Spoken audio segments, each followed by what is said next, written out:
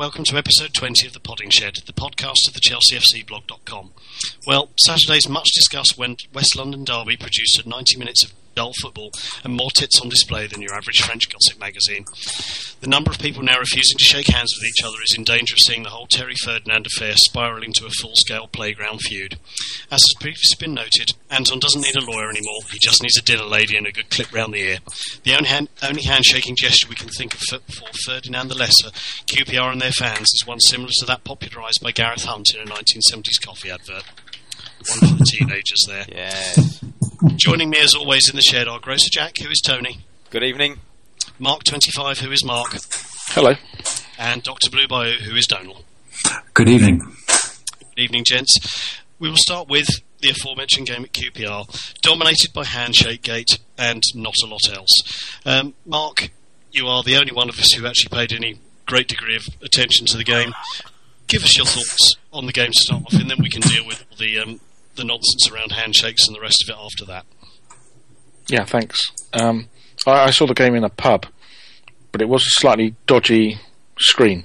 There was one very large projection screen, but as always in the pub, there was just far too much light, and there were just sort of faint figures dancing on the distant wall. So I watched it on a very small plasma TV hanging above the bar. But actually, that was probably enough of a view to sample what was going on. It was a frustrating game, and I think it was one of those games where you could tell fairly early on that we were never going to score. We did have two very reasonable penalty shouts, but I think the referee did bottle it, and I think he was just trying to compensate for the Anton scenario, where he didn't want to be seen to being too soft and easy with Chelsea. So he decided not to give those two penalties, although I thought they were both fairly clear-cut. Yeah. We did have one reasonable chance in the second half where Hazard managed to blast over from 8 yards.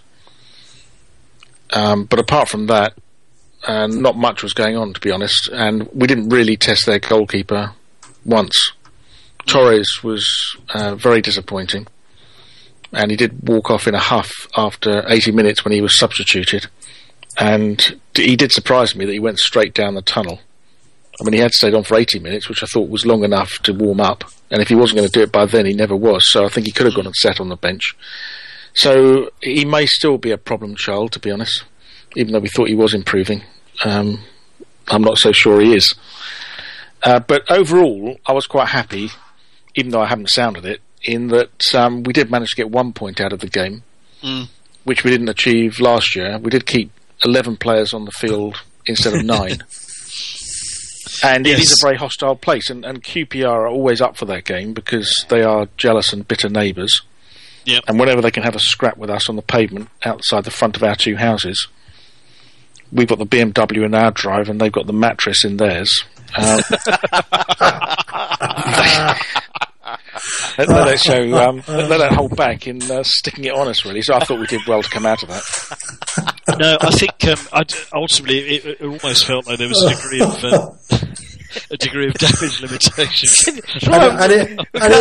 We needed some warning on that one, didn't we? I think I stole that joke from someone else. Actually, I know a property developer, right? And he was going on about the fact that when you build a new development, you're enforced to include social housing. Yes. And he said, you can always tell the social housing places, they look identical in terms of the fabric of the building, but as you walk past, there's the BMW on one drive and the mattress on the other. So I thought I could just utilise that. You did it brilliantly. Yeah. It's very apt, considering that Mark Hughes is bedded in a fairly new squad as well. So. Oh, it's even better. It did. I do think it did feel like, from what I've read and heard, the referee was looking for a very, very non-controversial game. And I think, like Mark says, the fact we got away from there with a point, 11 players on the pitch, and, nothing like the unmitigated disaster of last season, in context can pretty much be seen as a good afternoon's work. The whole handshake business, when it reaches the point where you're issuing, or the Premier League is issuing a press release before the game saying the handshake will take place as normal, it sort of defeats the point of it all, as far as I'm concerned. why are we bothering? But then again, a friend of mine pointed out to me last night, well, I'll tell you why they're bothering, is that all the while that the teams wander past each other and shake hands, all you can see in the background behind them is a Barclays logo. And given that the game is on television somewhere in the world, be it a pub in north-ish London or Sweden, Australia, wherever it happens to be, you would suspect that whatever happens around the whole business of handshaking, however ludicrous it gets, there's probably an interested party that wants it to continue. Isn't there also something that by having this sort of, this happens in the Premier League and doesn't happen, say, in the Championship or whatever, it's something to do with distinguishing. It's not just a football game. They own the rights to this handshaking business, and because that's tacked onto the football game, it gives them a more. So it's something to do with copyright and rights and all that sort of stuff. I'm sure I read something about that somewhere. Yeah, it's probably a format issue, I would imagine, from my Yeah, which means that if you show it on, if you're showing it illegally somewhere, if you cut that bit out, or if that bit wasn't in it, you could claim you're just showing a football game that you've nicked off a TV. But you're actually nicking it off them because you're showing something that's there. Yeah, they can't own football, but they can own that. So it's something like that. I'm not an expert. No, I think that may well be right, because the Champions League format of a few seasons ago, where you had Andy Townsend and another useless ITV tool standing by the pitch around a small sort of lectern type thing. Yes, that was actually a format, or part of a particular format, which I think was invented by a Swiss company that UEFA paid a fortune for. I can't remember what the figure was, but it was silly money. So that's probably right. So I suspect that all the while there's a potential format issue and the business of a sponsor seeing their name. That the whole handshake thing isn't going away anytime soon, as much as we probably all want it to on occasions like this. Tony, you have a good firm handshake on you. What's your view on the matter? It overshadowed the game completely, didn't it? And I while I understand, sponsorship and formats and that sort of stuff, I'm with Mark Hughes, actually. Not often I'm going to say that these days, but drop the whole thing and just let people decide at the end of the game whether they want to shake hands. I mean, I seem to remember seeing it either tweeted or maybe on our blog somewhere that someone has described this as a tradition. A tradition stretching back 4 years? Oh, so it's 4 or 5 years, isn't it? It's virtually nothing. I find that utterly incredible, and I just think that football needs to get a grip on it, because they're probably getting more adverse publicity, through the succession of handshake gates that happen every season. It doesn't just involve us. It's happened with Suarez and Evra, and arguably made even more of a scene in that one than this one. I mean, I think when the bit I saw, it's made Anton Ferdinand look a complete arse.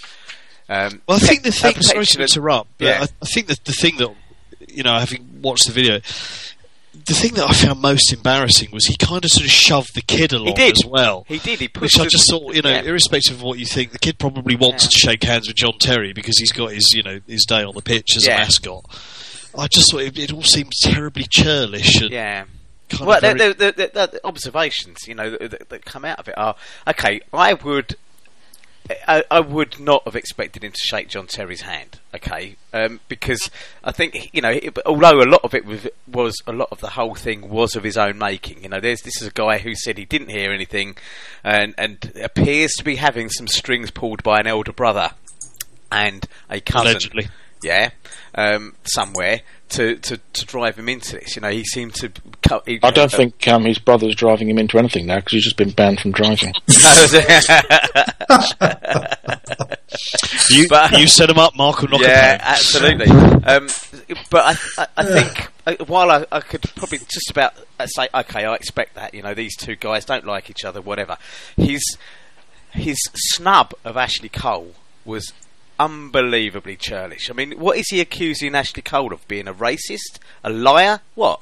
I mean, I found that, and then Ji-sung Well, it's sort of Park, you went and told on teacher, didn't you? Well, Ji-sung Park, but this is these I mean, it's ridiculous. I agree entirely. It's ridiculous. You know, I mean, has Ashley Cole did nothing except stand in a court of law under oath. He sat down, Tony. Let's get our facts straight on this. Yeah. This is important. Okay, He sat down. He sat down and he told the truth, or he's, under oath or whatever.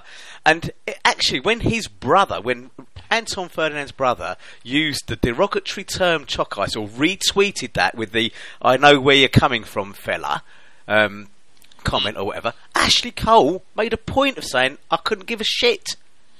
I'm friends with Rio." He made nothing out of it. So what's Anton Ferdinand's point here?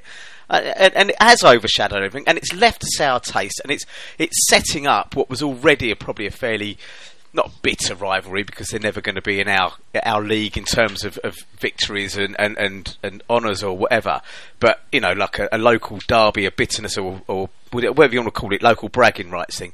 It's now turned that into something with a nasty undertone, which probably wasn't, maybe to me wasn't there. I've got friends of mine who are QPR fans who've always been pretty decent, and there, but for the grace of God, go I, because I lived in that area of London where you were either QPR or Chelsea, and I just think it's completely unnecessary. And if the FA can't see that, and they can't see the kind of undercurrent of nastiness and controversy and general how bad the PR is, then they're more stupid than I thought. Just drop it. Just let men be men. Let them shake hands afterwards. If they don't want to shake hands, that's fine. I would. How many of you would expect to go into work every morning if your company said you will shake hands with everybody else in the other office? What? It's ridiculous. Yeah, no, I summed up very well there, I feel.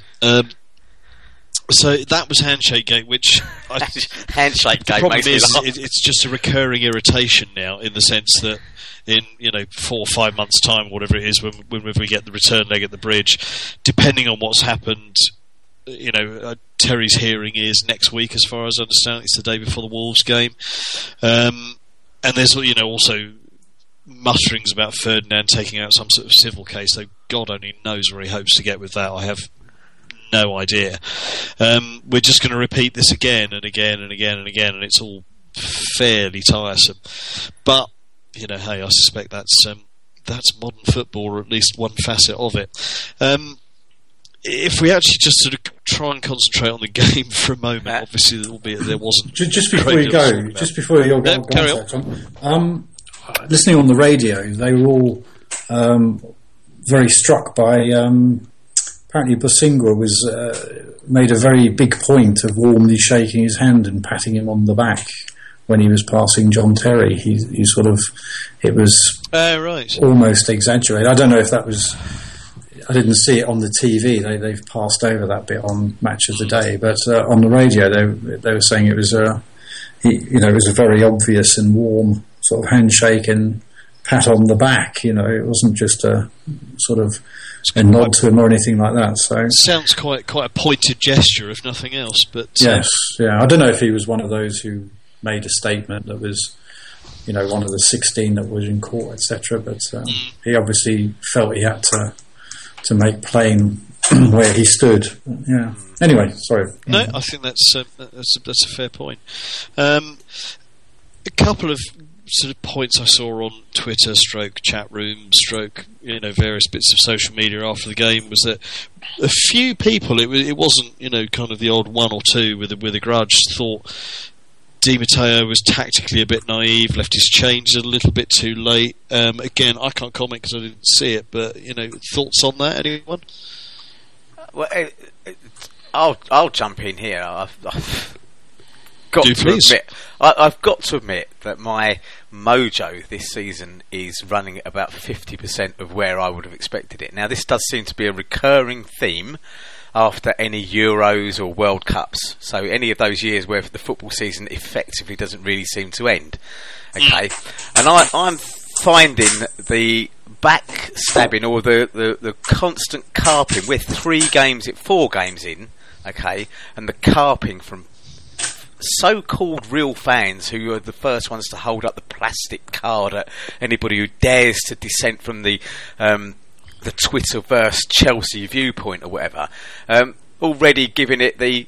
Do I detect you're about to go into a rant? Oh, well, to be honest with you, JD, it fucks me off. For RDM, we won the Champions League. This season has got more chance of being an anticlimax in comparison to last season than any other season we've probably had, okay, because of the sheer drama of everything, okay?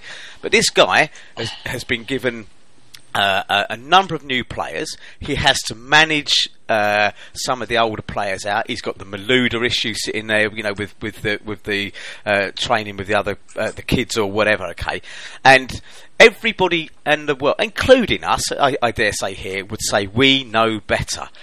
I'd like to think we're having a slightly more intelligent level of conversation on this podcast about the pros and cons and try to put a balanced argument across, where of course Twitter says, oh, RDM didn't do this, he didn't do that, he made his substitutions too late. If he'd have made them too early, what would they have said then?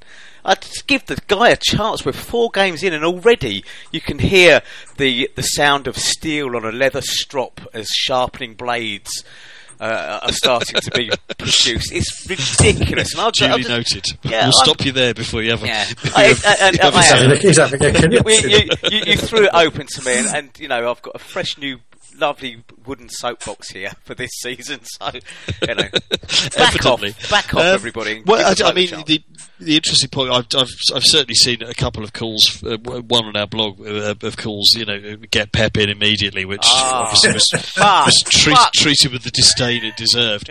Anyone shouting for Mourinho wants to have a look at Real Madrid start the season, because they've just gone a goal behind to Man City in the Bernabeu.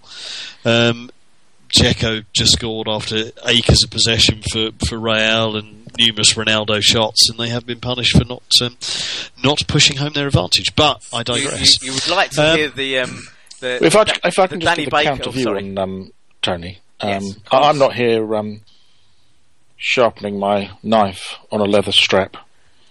Especially after last week, I was told by someone that you can sharpen your knife on a newspaper because the print acts as a very fine grade abrasive.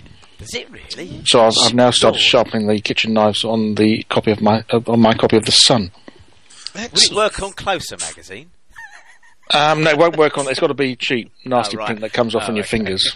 Right. not a glossy one. Not cheap journalism, then. Oh, okay. No. Okay. But I mean, I have to be honest and say I have got this little nagging voice in the back of my brain that keeps casting doubt about Robbie Di Matteo. And then after last season, with the success, he absolutely deserves the job. He deserves to be given a chance. Yes. But I do have this underlying fear that he might turn out to be our Winston Churchill, in that he was the natural and greatest leader in wartime. And when our boys were on the beaches and they were sort of under attack, he managed to get them home safely, get them organised, remotivated, and go on the counter-attack and fight a glorious battle that we won. But when it came to peacetime and he had to then work out, you know, how do we take things forward when we're not under such attack, he proved not to be the man for the job, and others had to come in. And it may well be true. It may not be true. It may well be true. I don't know. Only history will tell, and we can look back in 12 months, 24 months, 3 years and say, actually, he was the man or he wasn't the man. But it is a completely different scenario now, in that he is under real pressure from Roman to do better than last season and to do it with style. And actually playing Bertrand, a fullback, as an attacking midfielder against QPR does seem an odd decision. I mean, I know it was going to be a bit of a bun fight at QPR and you probably needed stronger people on there, and then Mata did get kicked off the park a bit last season. Yeah, he did. But, you know, we've got Oscar on the bench, we've got Moses, who is quite physical. He could stand up to a fight and fight his way on the wing better than Bertrand, I would have thought. So it was a little bit odd, I think, and a little bit defensive against one of the teams are, you know, potentially going to be relegated. Yeah, there was certainly looking at the actual setup, there was certainly a degree of caution about it. I think, you know, ultimately he's got to find his own way, and I do agree with you. I think, you know, there is a sort of a slight concern that, and your analogy is excellent. There is a slight concern that it just worked in the way, to sort of a lesser extent, that for a brief period of time Kenny Dalglish at Liverpool worked. It was just, someone revered by the club, loved by the fans, the players identified with, that just came in, did a great job, but then actually when it came down to sort of the general day-to-day management of things and a sort of a normal campaign, whatever that might be, it proves to be difficult. But I believe only it's called the halo effect. Well, yeah. Just before we jump in, you've remarked on. I've just seen that Real Madrid have just drawn level. Right, okay. Okay, but I just thought you might like to just, as we're in that kind of loose chat mode or whatever, Danny Baker put out a rather wonderful tweet after Manchester City scored. It said, "Sensation, the team that cost £500 million has somehow gone in front against a team that only cost 4/5 of that." And then hashtag fairy tale stuff, which is great. Sorry, I interjected wrongly there, but please do. No, continue. I think as we're rapidly morphing into sort of Soccer Saturday, I should also mention that Leighton Orient have just scored. Never let it be said that we don't just concentrate on the money side of the game. We're all across this football thing tonight. I believe Bob Mills is a frequent listener to us. And yes, I'm sure he is. Orient fan. Yes, obviously. Yes. I think Di Matteo's problem basically is he's trying to sort out the midfield. I don't pretend to understand, double pivots and all the various other techno speak of the modern game. I'm glad I'm not the only one, because every time someone writes it on the blog, I haven't got a clue what they're talking about either. I have to say, I did spend. Sorry to interrupt, Daniel. I did spend a few years ago. I became sort of quite enamoured with this whole tactical business, and as every good sort of slight football geek did, we went off and we read Jonathan Wilson's Inverting the Pyramid and all that kind of thing, and you picked up on tactics blogs and all that kind of thing, and then actually realised that you were simply just sucking the very joy of watching football out of it. If it's a double pivot, who gives a fuck? Let someone I'm not quite going down that road. I just mean that, unlike yourself, I haven't studied it and therefore haven't experienced the joy disappearing. I just haven't. I have, and I still don't understand it. I've not had the time to really go into it, in that sort of depth. But my understanding is that he wants to play two central midfielders, playing a sort of a 4-2, whatever, and you've got this business of Mikel and playing Lampard. And what I picked up on from various comments around the place was that Lampard is having a problem. And, the couple of games I've seen, he certainly hasn't looked comfortable playing amongst, he and Mikel don't seem to work together. Mm. And they're used to working in another way, I suppose. Yes. Yeah, Lampard has to, a bit like when Scholes had to relearn the game, had to move further, drop deeper into midfield as his legs went, blah, blah, blah. Mm. And certainly, although it was a friendly as far as we're concerned, he had an horrendous night against Atletico Madrid.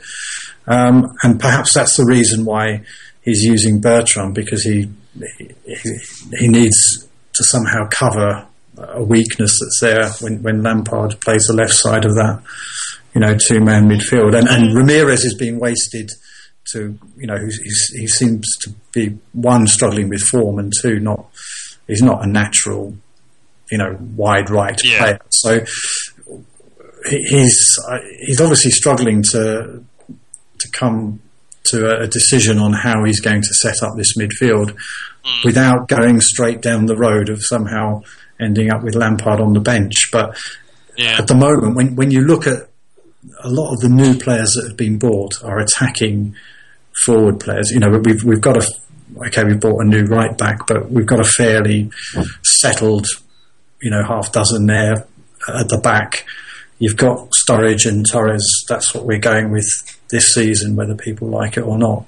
And then you've got all these creative Herberts who we've brought in, and it's trying to get a balance between those and your defensive midfield. And I don't think it's going to be easy because I'm not sure they've got exactly the right when you look at Yaya Toure playing there the other day and this Javier Garcia that they've got at City, that's a particular type of player that can play in a certain way, and we don't have that. And yet we're trying to probably play a style that demands that sort of player. So, I understand what Mark is saying, and I understand what Tony's saying. I think he's wrestling with options. I mean, some people made the point of why not have rested Terry. Cahill would have been a perfectly good replacement.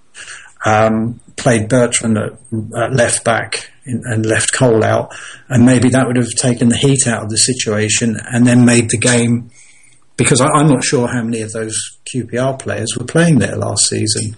That was the thing about QPR is on day one of the season they were right old shower, but you look at what they've got now, or they've only just sort of all met on getting on the bus, but he's bought a few decent experienced players, including Bosingwa.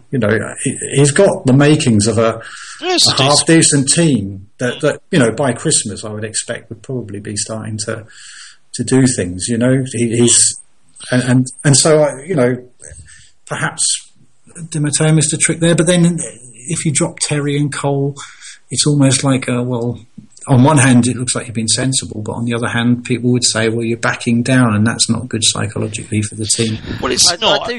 And I think, to be perfectly honest, sorry to interrupt, Tony, but I think it's the kind of occasion that Terry thrives upon. A ground full of people booing him and people snubbing him the handshake.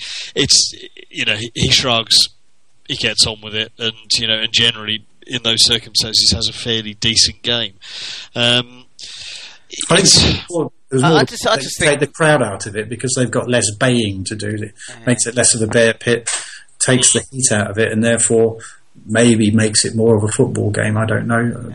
Yeah, that's true. I look at it from, we didn't lose, and we haven't lost yet this season in the Premiership, and we have this whole thing around. Mourinho lost to Middlesbrough 3-0, I think, in his first season. I think it was one of only 2 defeats. I think the other one might have been Manchester City on a penalty defeat, 1-0 or something like that. They were 2. It was 2. That was 3-0 Middlesbrough was the next season. I think it was his second season. I was there. And it just, I'm finding the whole thing slightly, it's almost like an inquest on a guy that's just drawn a game that we lost last season. But I don't think our record at Loftus Road is particularly great anyway. I mean, even in the FA Cup games, we've kind of struggled past QPR in the last few years. We gave them a bit of a tonking at Stamford Bridge last year, but I imagine there was the burn of revenge there or whatever. So, I think when we're saying, well, we could have done this, we could have done that. He's a highly paid coach. He's got a good team of staff there. A very good set of players.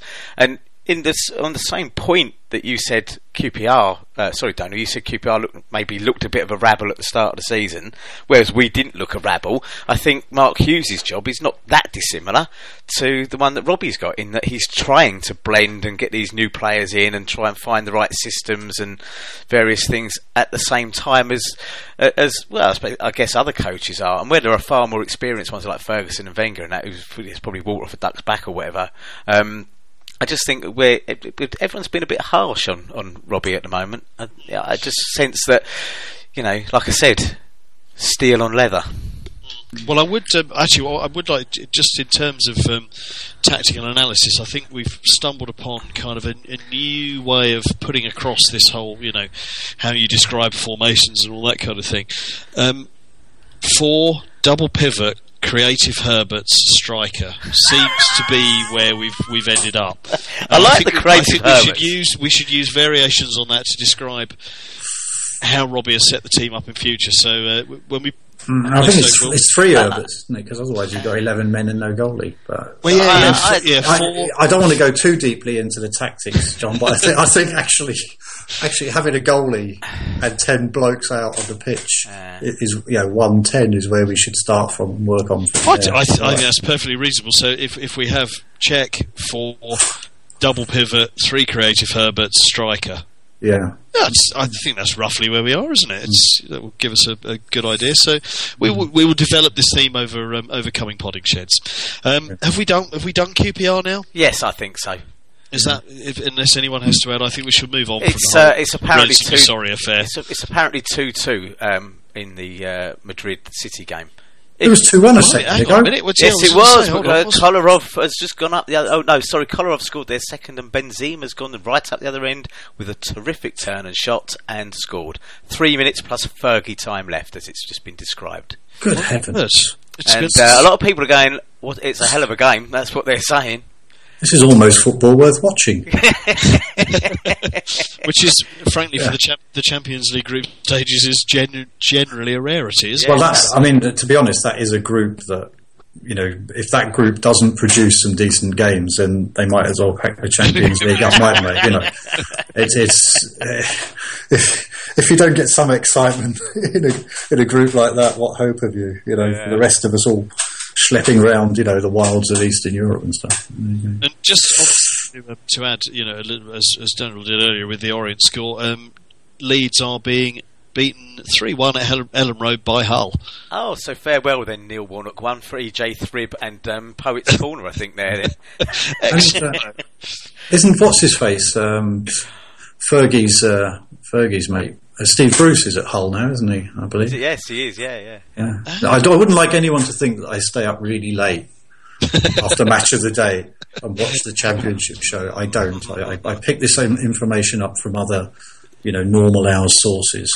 Just happen to know these things. Yeah. That's probably best where we leave it. By a process of osmosis. Right. We will move on to as we have just noted, the Champions League is off again. We defend our title as champions of Europe. I didn't hear that, sorry. We defend our title as champions of Europe. Yeah, good. I just wanted to get that in twice. Absolutely, yeah, no, why not? We should be milking it, frankly, until the trophy is handed over to whoever, because Robbie doesn't think it's going to be us. He thinks it's going to be difficult this season. No one has retained the trophy, have they? I have a news alert, people.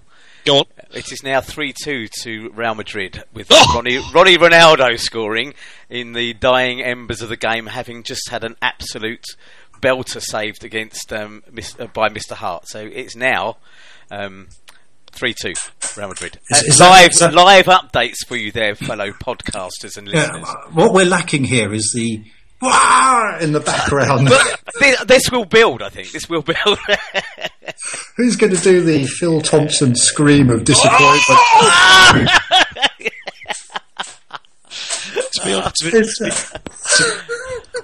To be perfectly honest, with us it will probably sound like the anguish howls of a constipated gentleman. Yes.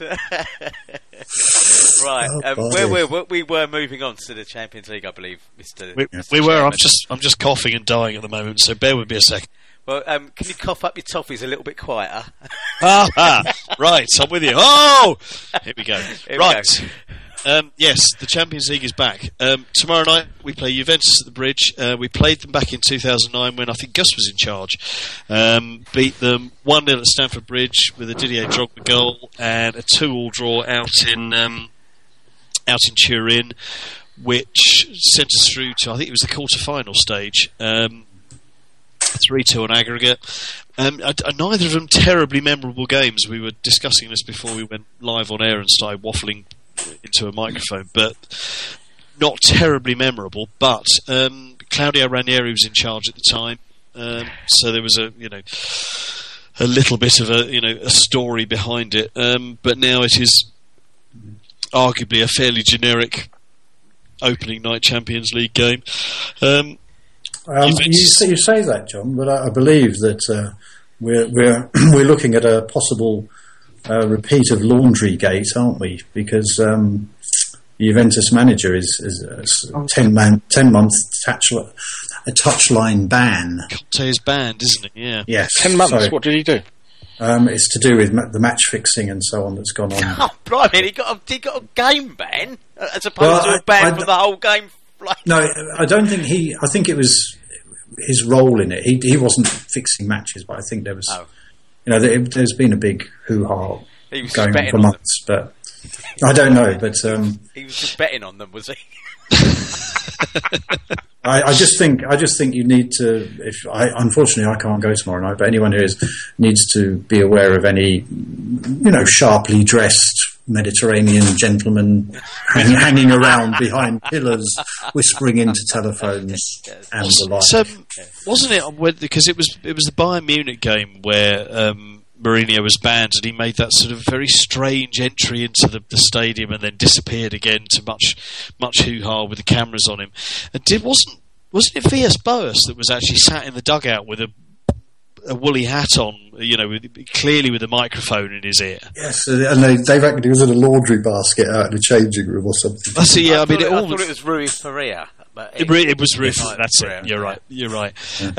But yeah, the urban myth goes, and I suspect this is all very much part of the Mourinho legend. The thought of Jose sort of crouched down in a sort of wicker laundry basket with one of Didier Drogba's old training socks halfway up a nostril, trying to mastermind a Champions League victory has always tickled me pink, I have to say. Well, I've never really seen it. I've just always had the image of Manuel from 40 Towers when he was in the laundry basket with a hangover. If we're referencing old comedy laundry moments, all I can think of is Neil from The Young Ones with Rick's laundry bag over his head, nails being banged into the Vivian. But we really are digressing. I don't know what's gone on tonight, but we've obviously had a more sheltered background, because all I can think of is Julie Andrews in that one where she was in the laundry. What was that? Thoroughly Modern Millie or something? Oh, dear, oh dear. Tonight's teenage special brought to you by... Yeah, one of my favourites, Julie Andrews. Had they actually laid any of the Atlantic telephone cables by that? Edison was just sort of working on his patent at the time, wasn't he? Where are we? Carry on, Mr. Chairman. We're right off town. Need to regain control. We've gone right off tangent tonight. Can I say, Jeff Stelling would never allow this to go. I think you're probably right, actually. Yeah. We'd know exactly what was happening down at Scunthorpe at this point. All I'm waiting I'm just waiting for someone to cheer in the background and just you take it all off at a tangent again. But that is full time, by the way. Real Madrid have won 3-2. 3-2. Marvellous. So yeah, tomorrow we have Juventus at the Bridge. I'm not sure if it's sold out as yet, which these early games generally don't tend to, but they reduced the price this year, I think, by about a tenner, which certainly helps. It is sold out. It has been sold out. That's good. In these financially strapped times, that's not a bad thing. There's the likes. It's always a pleasure to watch the likes of Pirlo turn up at the Bridge. Nicholas Bentner, we obviously have to fear as one of the world's deadliest strikers. Vucinic, if you go with my theory of the Mad Balkan, he was very good down at Roma, wasn't he? I don't know. Is he playing regularly for Juve? Don't know. Didn't he score? He scored against us when we played Roma a few seasons ago, didn't he? Yes, yeah. I thought he was quite a decent player from what I can remember. I think he's playing regularly for him. He's played three of the Serie A games so far. So yeah, he's a danger man, I always feel.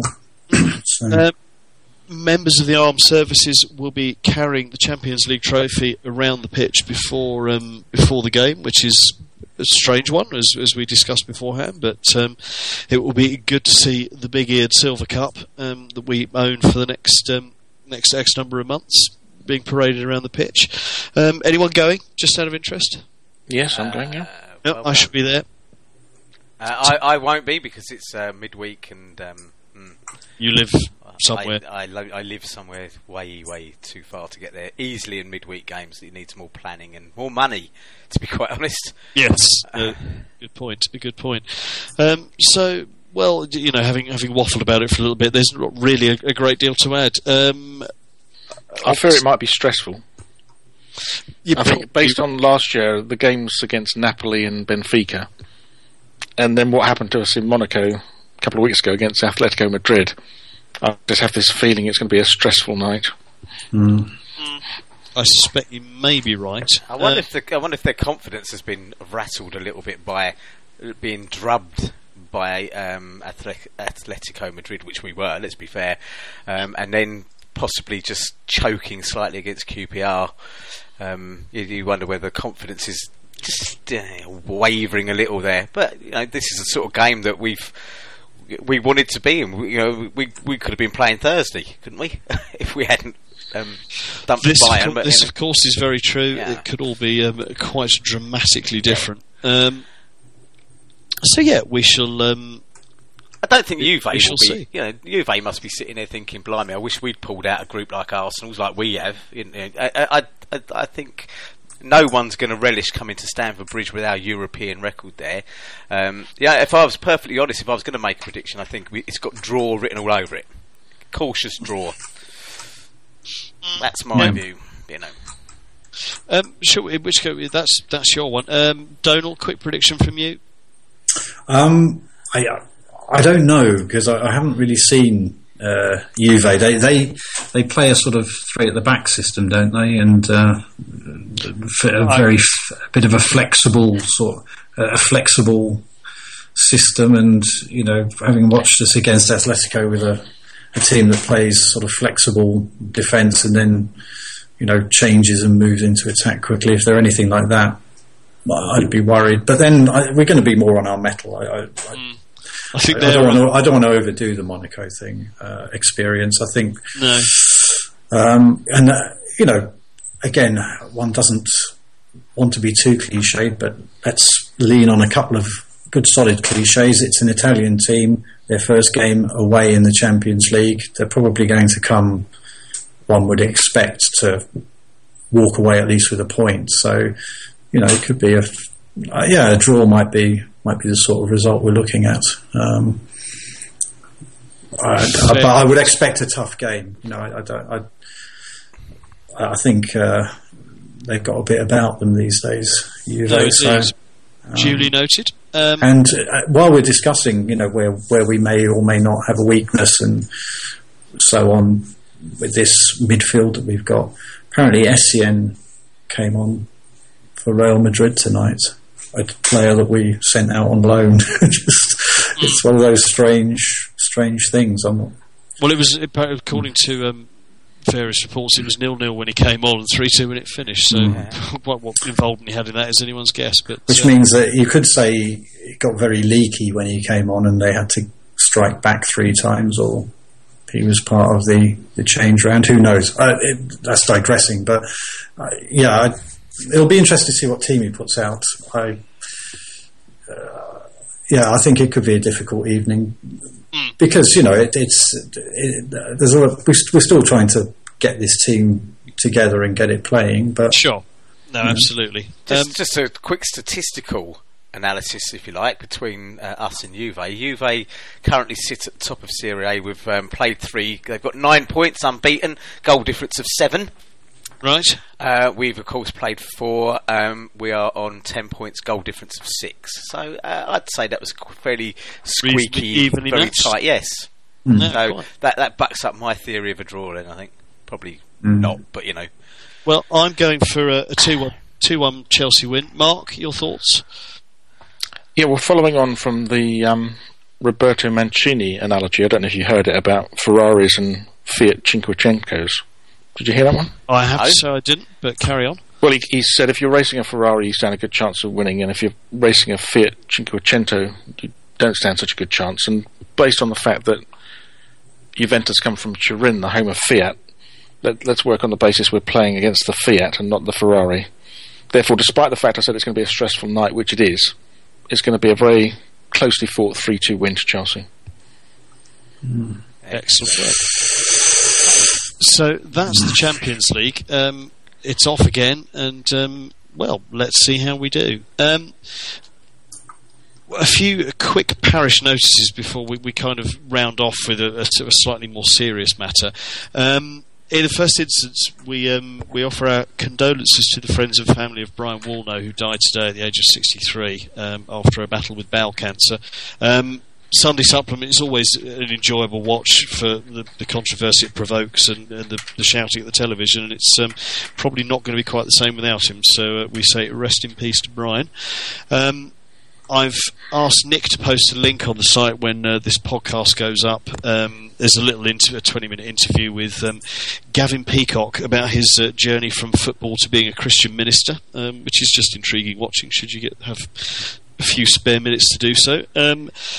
Chelsea Kings of Europe, the documentary that was on Sky Sports on Saturday night, is still lurking around on Sky Anytime and the darker recesses of the web, should you choose to dig around. It's apparently well worth a watch. Lots of slow-mo stuff and pianissimo type music in the background, which makes it all terribly atmospheric and evocative.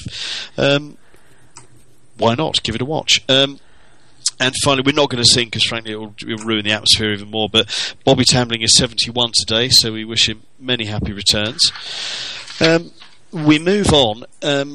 Not a particularly Chelsea-related subject, but obviously something that has shaped football and the way we watch it over the last 20-odd years or so.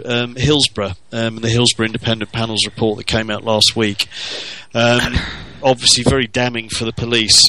Football fans, not just the country but the world over, have their own unique views about how the police have treated them in over the years, not always terribly complimentary.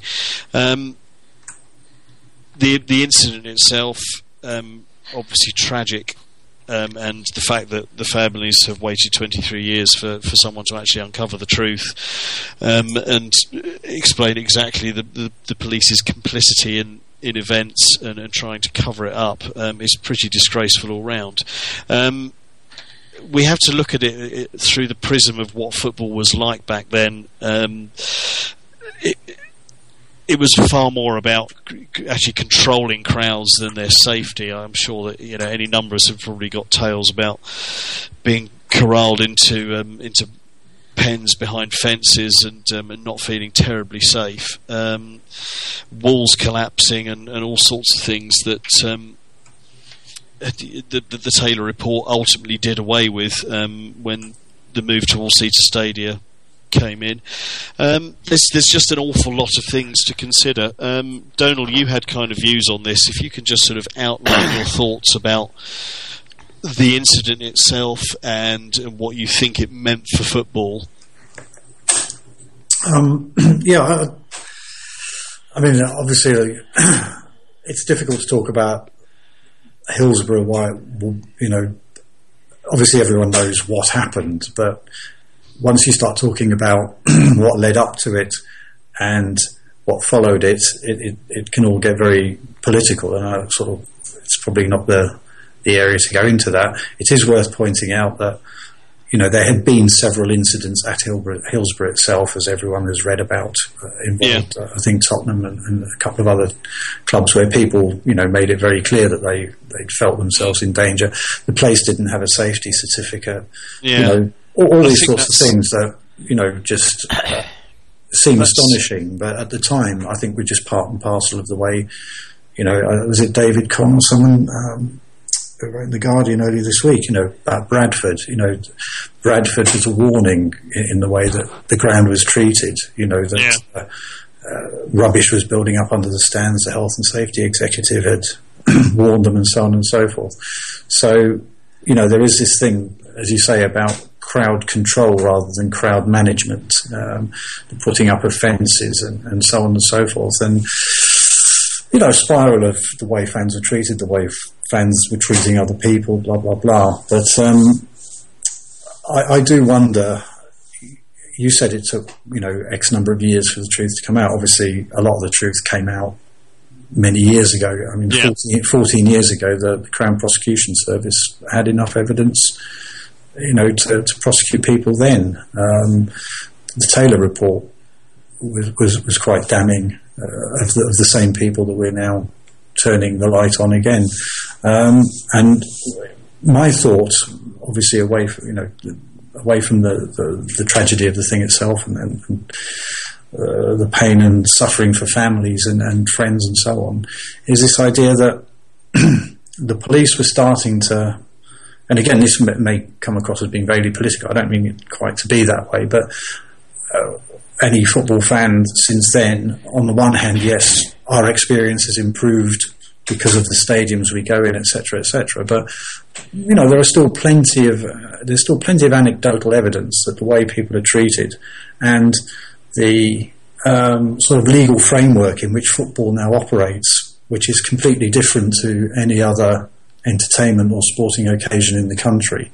A lot of that, I think, followed on from the way that the spotlight was turned away from the police and on to, in this case, Liverpool fans, although it could have been any fans, and enable people to build up this sort of framework of laws and practices, which, still, although we feel safer in stadia, etc., can make some trips to football still very unpleasant when there's no reason for it to be so.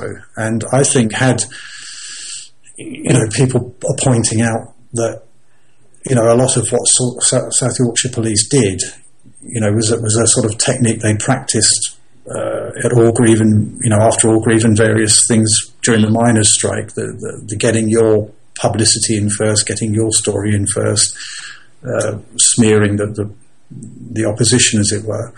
Had that not been so successful that they managed to, almost override the Taylor report, there's probably, from the civil liberties and just general, when you go to matches, you don't have to have a camera in your face as you walk up a railway platform. The assumption that you're no longer a citizen who's free to go about your business, to the presumption that you are about to commit some sort of criminal act. I think a lot of that came out of Hillsborough, was allowed to fester because they didn't, lay the blame squarely where it was at Hillsborough. There's been lots of other... That's probably true. Because I'm vaguely familiar with the legalities of it, and a quick reference to the Chelsea podcast that's far more organised and more professional than us, which is done by Stanford Chidge and any number of his pals. They actually had Amanda Jackson, the Football Supporters Federation, on I think one of their last editions, which I listened to very briefly kind of in the background while I was working, but it's very interesting because her work is basically helping football supporters who've been nicked unjustifiably, and there's still an awful lot of them, and some of the tales you hear are quite ridiculous actually, in terms of what people have been pulled out of crowds for, and ejected from grounds, and threatened with their season tickets removed and so forth.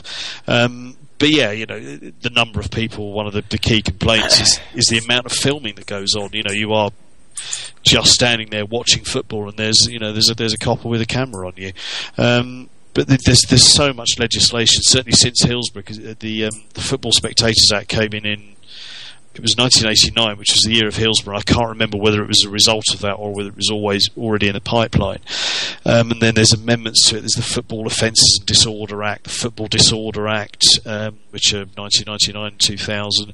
Then there's a Violent Crime Reduction Act, which covers a huge amount of football-related legislation. Mark, I mean, you've been going to football for longer than all of us.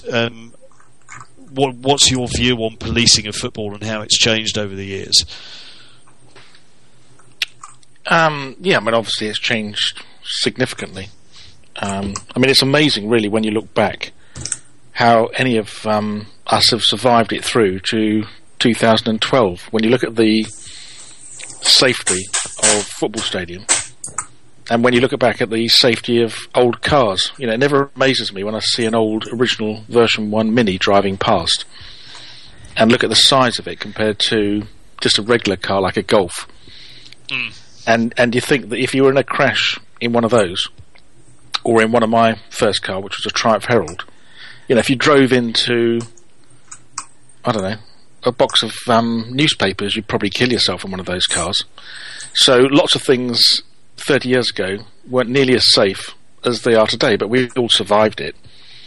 I mean, I can't remember really too much policing when I was very young going to football. I remember big crowds, but I wasn't too aware of policing.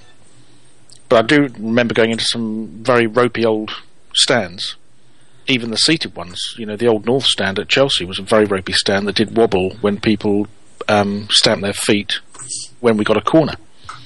And it could easily have collapsed, I suspect. So the safety of stadiums has dramatically improved, and you've only got to look at the stewarding. 5 minutes before the end of a game, a whole bank of stewards come down and get between the crowd and the pitch. So, you can't really compare the rundown stadium that we were in 20, 30 years ago to what's going on now. But it shouldn't have taken a series of tragedies. That again, without being too political, because it goes across all parties. Underinvestment in infrastructure was a curse in this country post-war. There was a splurge of money, and then basic infrastructure was ignored, and that is one of those things that was ignored was stadiums and so on, places where large crowds of people were gathering. The fact that they didn't have a safety certificate at Hillsborough, but my feeling about it is the way they've managed to conflate that there was a problem with football crowds at the time, with youth, which was for any number of reasons, but they've managed to conflate supporter behaviour with the environment in which you watch football. And almost like a deal has to be done. You have to behave yourself. We'll give you a decent stadium. It's that sort of. Hillsborough is about the fact that it was crowd control rather than crowd management. It was in a poor stadium, and yet it's somehow coming out of that. Yes, they were forced into putting money into infrastructure, into the stadiums and so on and so forth. But out of that also, they were still able to treat football fans as a group of potential people more likely to break the law than anyone else, such that you can't hire a coach and take alcohol on it if you're going to a football game. But if you're going to a rugby game or going to hockey or, going to watch dressage, put as much beer in there as you like. It's an issue, yeah. I think that's there's this sort of strange. That's the point I'm trying to make. Is that they still manage to swing it over, as the families have constantly pointed out. The blame in so many people's minds, and I'm sure there's still plenty of people today who still think that it was the fans. All right, they didn't urinate on the dead and things like that. But they were probably still, and that's unfortunate. It is allowed to happen. I think I'm kind of ploughing through the independent panel's report at the moment. It makes pretty sobering reading in terms of the Wolves Spurs semi-final that we referenced in 1981. There were 38 people injured during that, and it was actually policing that saved them. In the sense that they realised that there was a problem, actually shut off the access to pens 3 and 4 and directed fans away, and the police actually allowed them fans out onto the pitch, and arguably prevented the same disaster happening 8 years before. Hillsborough wasn't used for semi-finals after that until they made modifications, none of which, like we say, actually gave rise to a new safety certificate.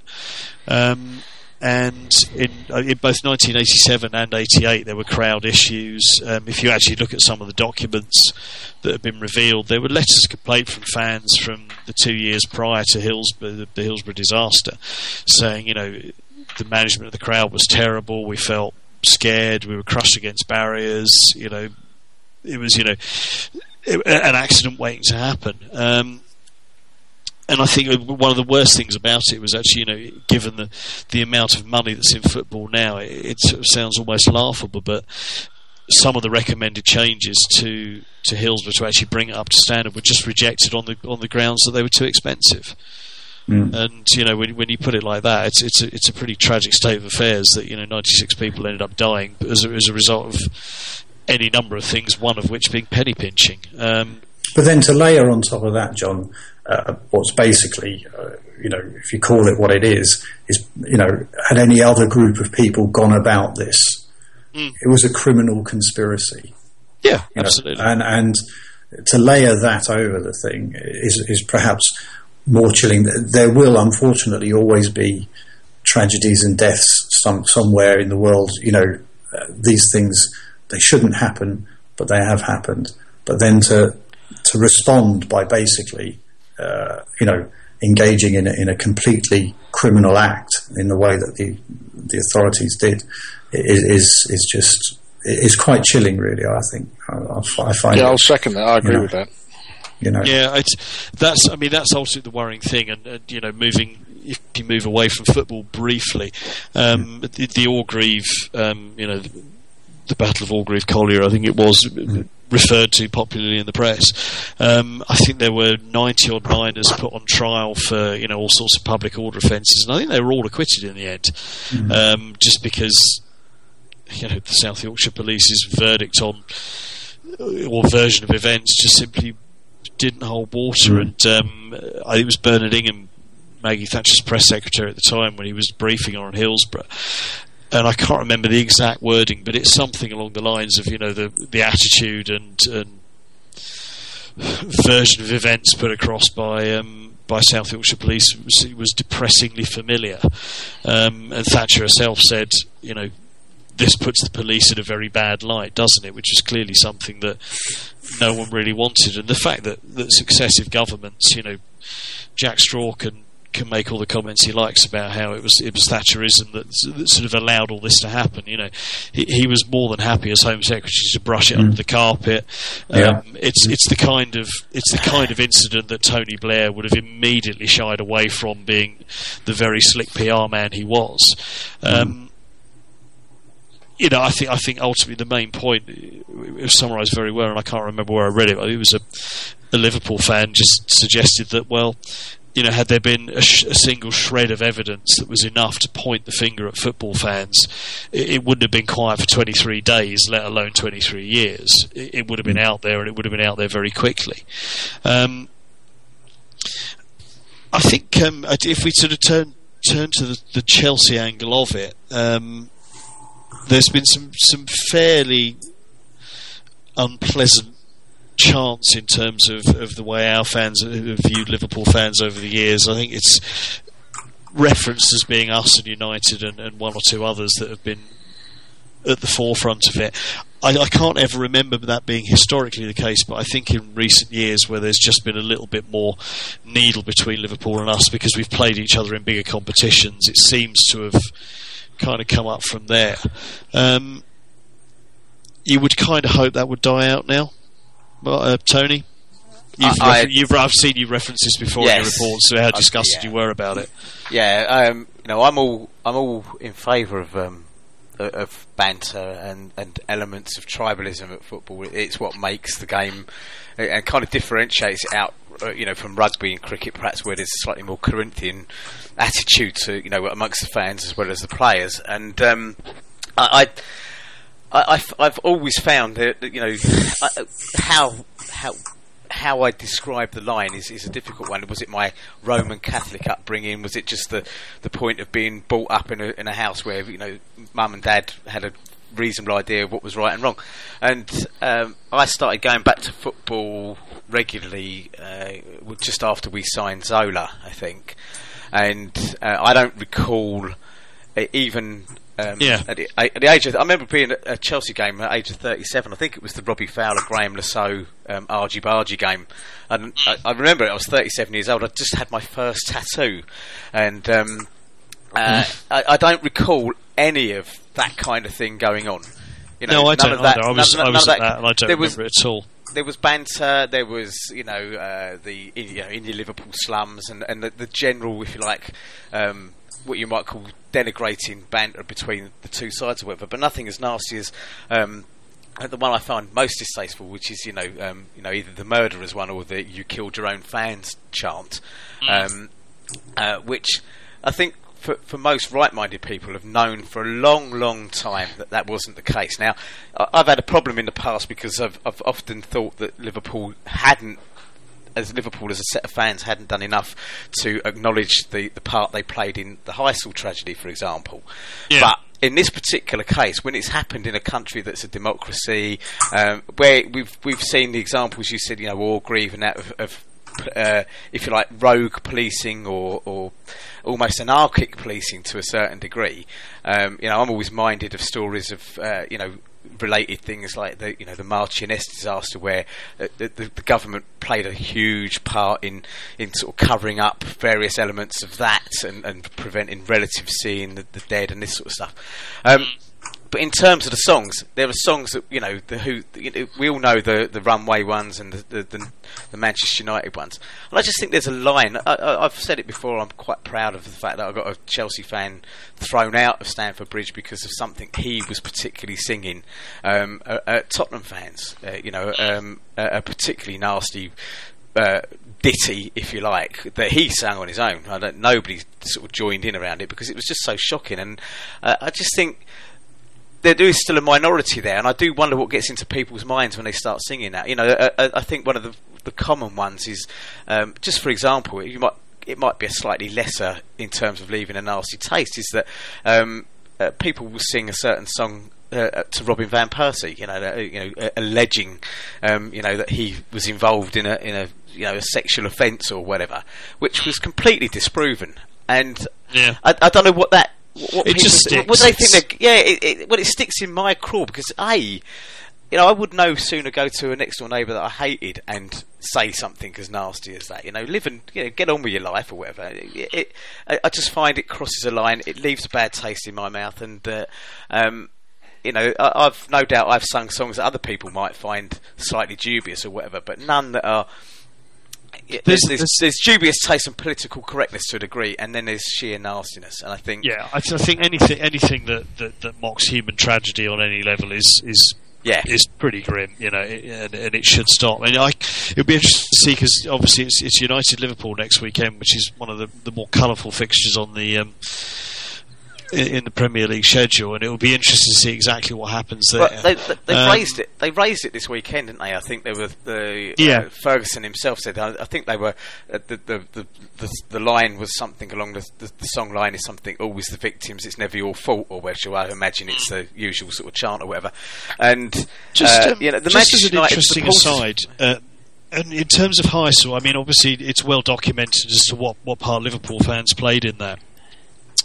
But the interesting point about it is that the scrutiny that the authorities and all of the parties concerned have been put under in terms of Hillsborough never happened for Heysel. UEFA, the owners of the stadium, the Belgian police, ambulance service, absolutely none. There was never an investigation in terms of. There were some criminal cases. Yeah, there were criminal cases against, I think 14 people were charged and found guilty of involuntary manslaughter. But there was never actually an official investigation into the incident itself. Primarily because, as far as I understand, UEFA just didn't want one. Now, the stadium itself was quite clearly unsuitable. The policing was relatively inadequate. Now, obviously, there was no question of what part of Liverpool fans played in it, but had the authorities been put under the same scrutiny as the authorities involved in the Hillsborough tragedy were put under, it would be very interesting to see what would have come out in terms of kind of a contributing point. And the one that really interests me in terms of Hillsborough and just reading the report was one of the parties that came out of it really very badly indeed was the South Yorkshire Metropolitan Ambulance Service.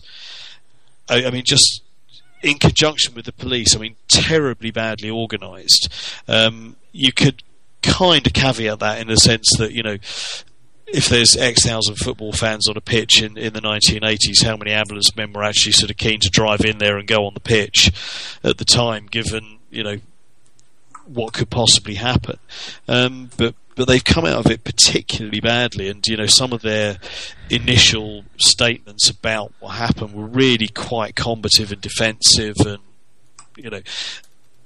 generally sort of shifting the blame and so forth. But I mean, that's just an aside. Interested to think about how we actually round this off in terms of. Well, I just wanted to. No, go on. I was going to finish off a very quick point at the Ferguson point about the Manchester United fans. And what followed it up was a statement from the Manchester United Supporters Federation, which said that they don't want any of this sort of stuff going on, but that what the fans were singing on Saturday bore Suarez, no resemblance. They were saying it's nothing to do with Hillsborough. Well, the line, always the victims, never your fault, or whatever. That's wriggling as far as I'm concerned. Yeah, it's and I think it's, you need a body. Either leave it alone or have the courage and conviction to say, and we come out said and it, say so yes, what? yeah, and or that our fans shouldn't do it. And that's the last sort of comment I want to make on what has been a fairly sorry affair, I think. No, I think that's fair enough. Yeah, you would kind of. I don't know when we play Liverpool next or at the Bridge, but you would kind of think there is at least a thawing in the relatively frosty relations we've had with him in recent seasons, and that none of that happens again. It's one of those subjects I'm sure we could probably ramble on about all night. I would, obviously it's 300 odd pages long, but it's actually worth having a look at the report because it really is quite sobering and quite an interesting sort of document of the times and how the policing work, how the questioning of the fans was just clearly led towards, they were all drunk, weren't they? It was their fault, The line is actually quite disturbing in how quickly the sort of the state machine moved against the fans and the dead was pretty sobering, and you would like to think that it would never happen again, but who knows? Well, you do wonder whether in the internet age whether that would. I guess the social media age that we live in would be a very powerful and is already starting to show, in both good and bad terms, kind of the power of the communal voice, if you like. So it would be interesting. Well, not that I want anything to happen to prove that point. I'm just saying, Mark made a very good point. There were things 30 odd years ago that you look back and you cannot believe. I mean, people smoked in the office, people smoked in pubs. And here we are, I think any society at any time is capable of demonising a group within that society. Yeah. And I don't think electronic media. It may help in certain situations. It's perhaps harder to keep things under wraps, but it's still quite easy, I think. I guess that was my point. To demonise a minority and sway people, Yeah. we've seen you have to be maybe slightly more sophisticated in how you do it. I guess my point was that you are actually. We saw it with the whole Twittergate thing around, Ryan Giggs and injunctions and super injunctions, and just the kind of. I'd prefer a sort of civil disobedience via social media. And it's an interesting phenomena that we may just be at the beginning of seeing. That it's too late for Hillsborough, but such similar injustices or whatever happen again, you may well find that civil disobedience through that particular media plays a much more powerful part in society. That's my political rant over and done with anyway. Noted, Mr. Chairman. If anyone has anything to add on the matter, please do. Yeah, no, I'm done. It's. Just on a lighter note, it would be a good way to finish.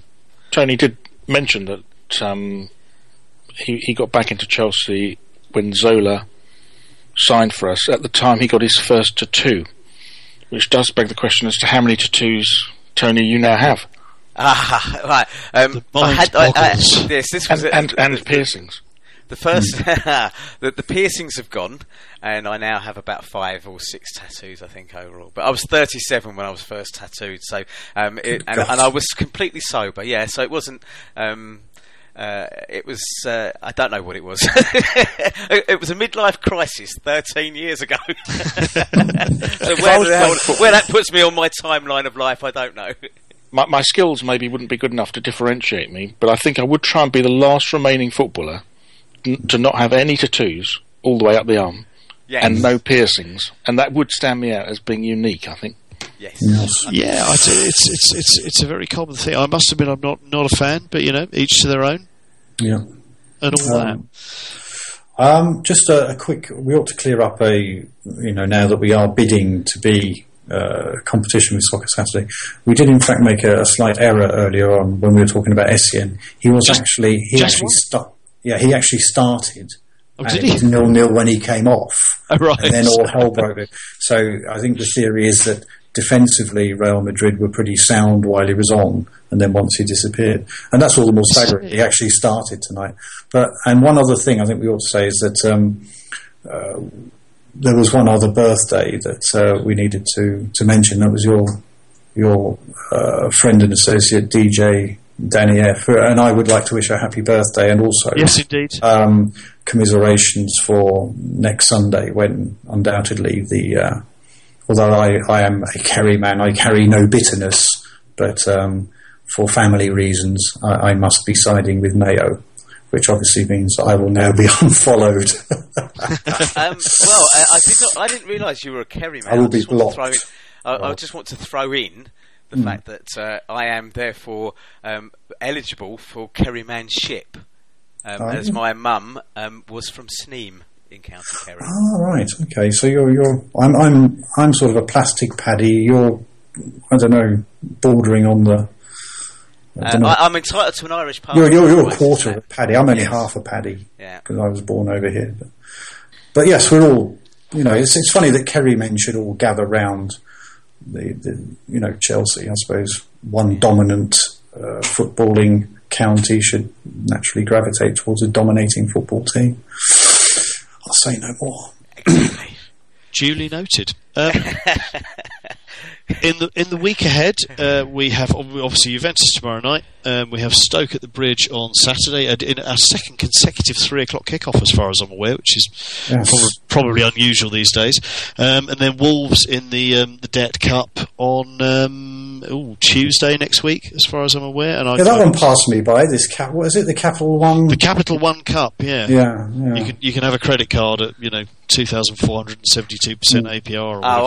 I've got a Capital One card. It isn't quite that bad. Other credit cards are available. They are available, absolutely. But they do run some fairly steep loan type nonsense, don't they? I've been reading. Maybe not over here, but in the States. I'd like to comment on Stoke, actually, if that's all right, Johnny. Very quickly. Please. It's strange. It's strange that he should, after all. What, Crouchy staying with you the night before? Yeah. It'll be good to be reunited with my old mate Crouchy. We've had the cupboard extended, etc. But I just wanted to make the point that it is my first game this season. My word. I came in with a 50% mojo tonight. It's gone up to around 70-75 just by virtue of this discussion and being in this virtual room with you all. I am doing the match report for the Juve game tomorrow night for our dear leader. Marvellous work. So that'll add a little bit more. The only downside of it is that I've got to Bastardwell Drive on Saturday, when I could probably do with having a few beers. But I'm thoroughly looking forward to resuming my position in the Matthew Harding upper. Excellent. And you could indeed be the Bock then, couldn't you? I could be the Bock. For Premier League, we're unbeaten in the Premier League so far, and now you're turning up. You're turning up to bugger it all up. Yeah. Well, I did say that the first game I did watch in full this season was us versus Atletico Madrid. You make of that what you will, and I know Johnny would only be too happy to hang the hex around my neck and say, keep this man out. Well, I'm glad you're there, because it's my first game of the season as well.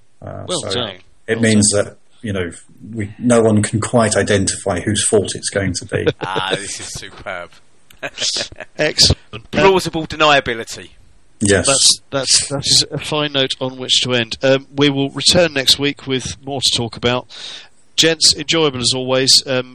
If you have comments on our inane ramblings, then stick them on the blog, www.chelseafcblog.com.